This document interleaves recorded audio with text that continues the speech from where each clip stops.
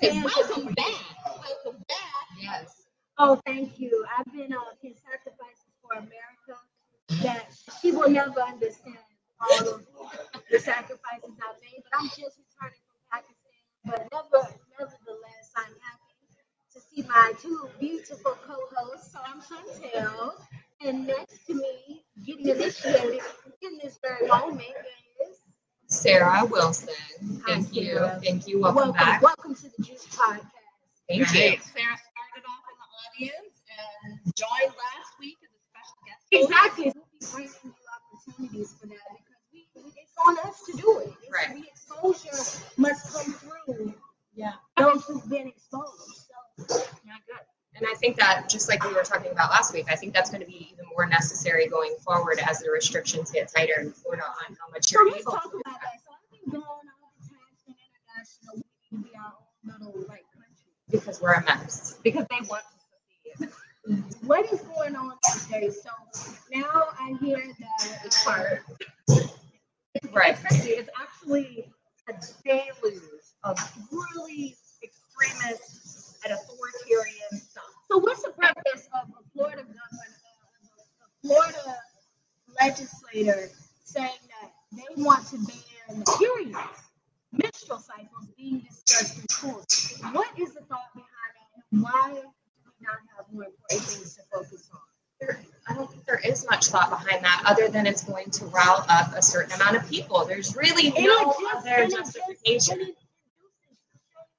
Yeah, absolutely.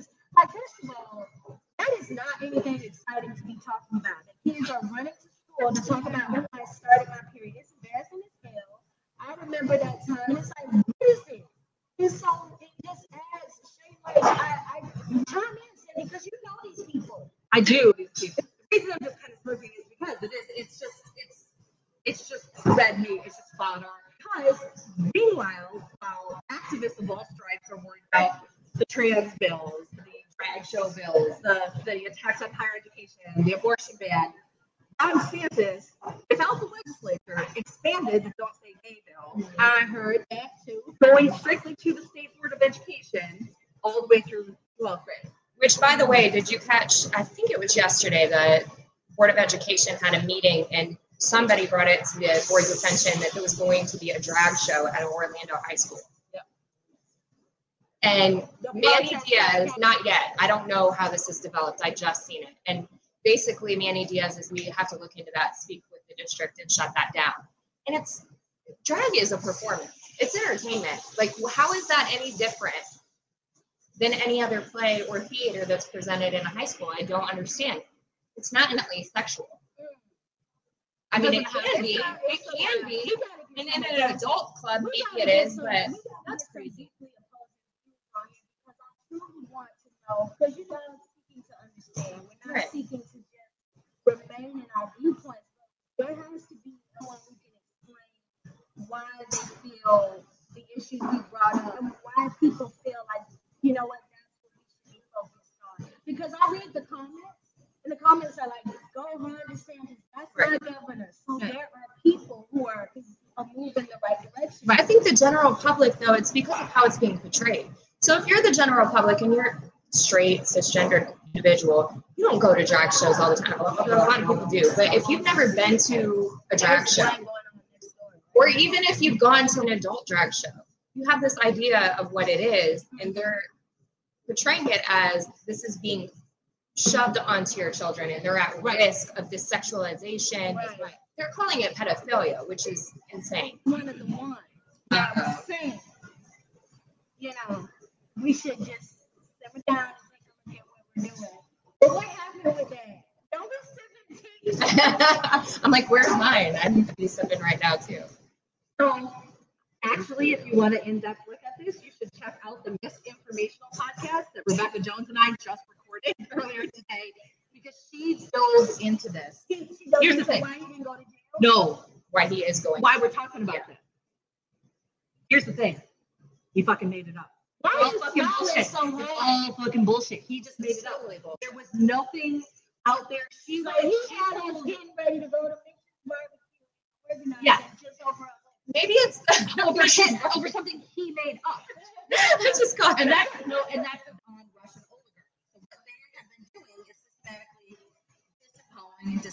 pay the federal government to privatize it and sell it off to, just like what happened in the Soviet Union after red alcohol, sell it off to private companies so that they can personally profit. Why are you looking at me while she's saying this intelligent stuff? Like, she's looking at me like, I know you don't know this. No, I'm looking at you to see your response because I know you have this Kindle of love for Trump. I don't. So she's sitting my father's head the info. This girl looks at me like, you don't know what the fuck she's talking about. That is You gotta watch Sarah. You gotta watch her. Oh my gosh. Okay. So here's the difference between him and Ron DeSantis. Ron DeSantis is actually fascist and authoritarian because he's trying to use the government to achieve his needs. Right. So that's why he's willing to do power consolidation, things like he's done in terms of making sure that the Florida legislature votes for exactly what he wants. He's making the moves like the ones that we saw with overturning the tracking of the period or the high school athletic association, expanding Don't Say Gay by the State Board of Education, taking over New College. Wait, what was happening with the high school periods? I missed that. So this was we were talking about like 2 months ago. I understand the conversation around sports and trans girls. It was kind of part of that. But what had happened is there was so much public. What it was, they wanted, in order for girls to participate in sports, they had to report on their periods to prove that they were girls. Wow. To track. Yeah. Right. So that's obviously privacy, blah blah blah. The Florida High School Athletics Association convened and then ultimately decided to take that off the board. Okay. And then right after the decision, Ron DeSantis came and took over the board and made it so that it's all nobody has to. They changed the requirements for it at the administrative level. It's kind of like an executive order at the state level, but made it so high schools don't have to participate, and then the governor himself will appoint the people on the board. So basically, they did something that was against what he wanted because he wanted to kind of keep stoking this part of the culture war, and so he then pushed something through the legislature that would ultimately do his bidding. So that's what makes Ron DeSantis a far more nefarious character than Donald Trump. Donald Trump is your classic mafioso. The real difference is that Ron DeSantis knows how to control government and get government to do what he wants them to do. Donald Trump is really good at galvanizing the public to get them to do what he wants. Which is also dangerous, but it's not the majority. We'll see what happens with that situation. Yeah. But That's all we can do. Taking a break from the U.S. real quick, I saw some very shocking news. And what was even more shocking to me were the comments. You know, sometimes I almost break my ankles running to the comment section on any topic, but Uganda.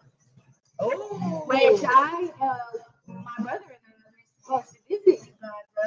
Do you want to get in on this one? Did you hear that Uganda Like homosexuality. not just criminalizing, but you can receive the death penalty for disidentifying as LGBTQ. So I get it. Like if you're in a certain country and you get caught in a gay act, then that's punishable. It's not that is okay. But just to identify as LGBTQ, so people were I'm getting riled up, throwing mics down and stuff. So people were in the comments like, yeah, good. America needs to do the same thing. They don't want that. And they feel as though, which I see why people feel as though this LGBTQ thing is going too fucking far. I can see why people feel like they are being drowned out, stuff is being forced on them. But that is just insane. Brother, please have a seat. Welcome back. Oh, you see, I can talk. You're I fine. don't know, we got to be close because last time. They're talking the diaphragm. Yeah. So, Uganda. Are we still going or what? Like, what's up? I want to meet you the gorillas. I'm not gonna lie. The brown gorillas. That's what I'm in for Uganda. Well, Go ahead. No, go ahead. So, the conversation on homosexuality, I thought about it for so many years because when you cannot relate to a situation, I'm very cautious to speak or judge. But over the years, this is like a hot topic, and now it's like the biggest civil rights movement. The men talk XYZ, the laws around sex changes for minors. Yeah. For me as a father, as a man, as a black man, as a mostly conservative black man father, everything about me and my profession in mental health is about relationships. And one of my core values, two of my core values, is to be able to protect and prepare. If I cannot relate to you, then I cannot protect you. And I cannot prepare you. So when it comes to our identity, the core way that we identify ourselves, when I'm driving back and forth from different states, I stop in these random gas stations to use the bathroom. And I told her this before, the only way they identify most of the time, men's room, women's room, they don't ask if you're a Republican or Democrat, black or white, old, young, rich or poor. What the question is, are we still more team Wanda? Maybe. I don't know if I want to contribute to tourism. They doing too much. Yeah, but right I now, think it threatens so much of the core of our relationships when you bring in the element that I don't know the percentage. We'll never know the percentage of people who identify as homosexual, but Probably between 11 and 14%. yeah, but they, In the U.S. Statistically. yeah. So they are here. Well, just in general, like that's a smaller group, but they matter. They are human beings, and everybody should have a place at the quote unquote table. But when you got a small percentage that's getting such a huge amount of attention, Yeah. and it could possibly, again, as a father, are you potentially planting seeds in children's minds that do not have those tendencies? Or maybe they don't have those tendencies because a lot of times sexual choices can also be driven by different reasons. Trauma. Yeah, it could be a lot of different Trauma, there's culture, tradition. Mm-hmm. It could be a lot of different things, but I do believe some children, even in my own neighborhood, you can tell from some of my former coworkers up in Atlanta, this one guy, that's one of the best coworkers I Yeah, ever. that's it, because I come from a very Christian family. Yep. And it was not okay in my family to be gay. I have 3 sisters, though, that are gay. So maybe there's a genetic argument. I don't know. But it was not easy. In fact, I had a whole marriage to a man because I was in denial of who I was because I knew how difficult it would be to be myself, and suffered from a lot of issues with depression and all of that because I was living a life that was not my own. So I think we have to allow children the ability to be who they are without suppressing that, and also allow them to see themselves. And I think that's what's so crucial with the schooling thing is that, like, textbooks, it's not teaching any kind of sexualization, it's just representing different families. But let me tell you, support your convictions. I support you as a human being in having those rights and convictions.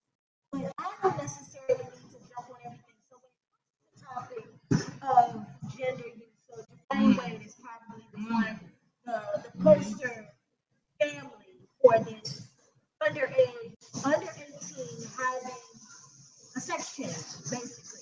Going through this. Yeah, but do you know the level of intervention that his family has I taken? don't. But I personally can understand wanting a child or wanting a person to wait until they're 18 before they undergo a medical procedure. So the reason I say that is because I changed my mind so much today. Sure. 35 years old.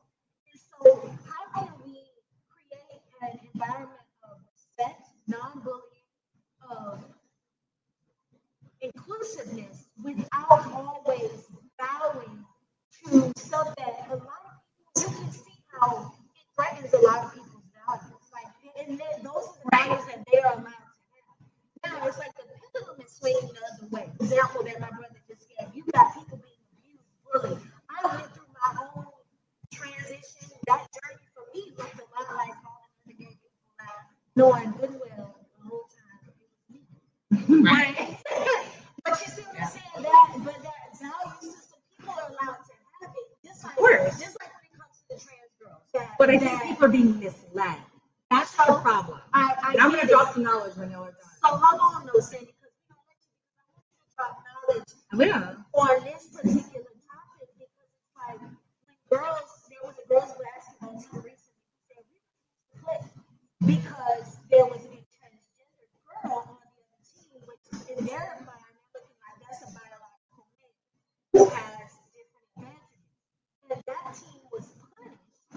And I shared this story with you. That team was then punished because they refused to play, and now they're not allowed to play in any other games going forward. I'm like, well, where's the respect for that side?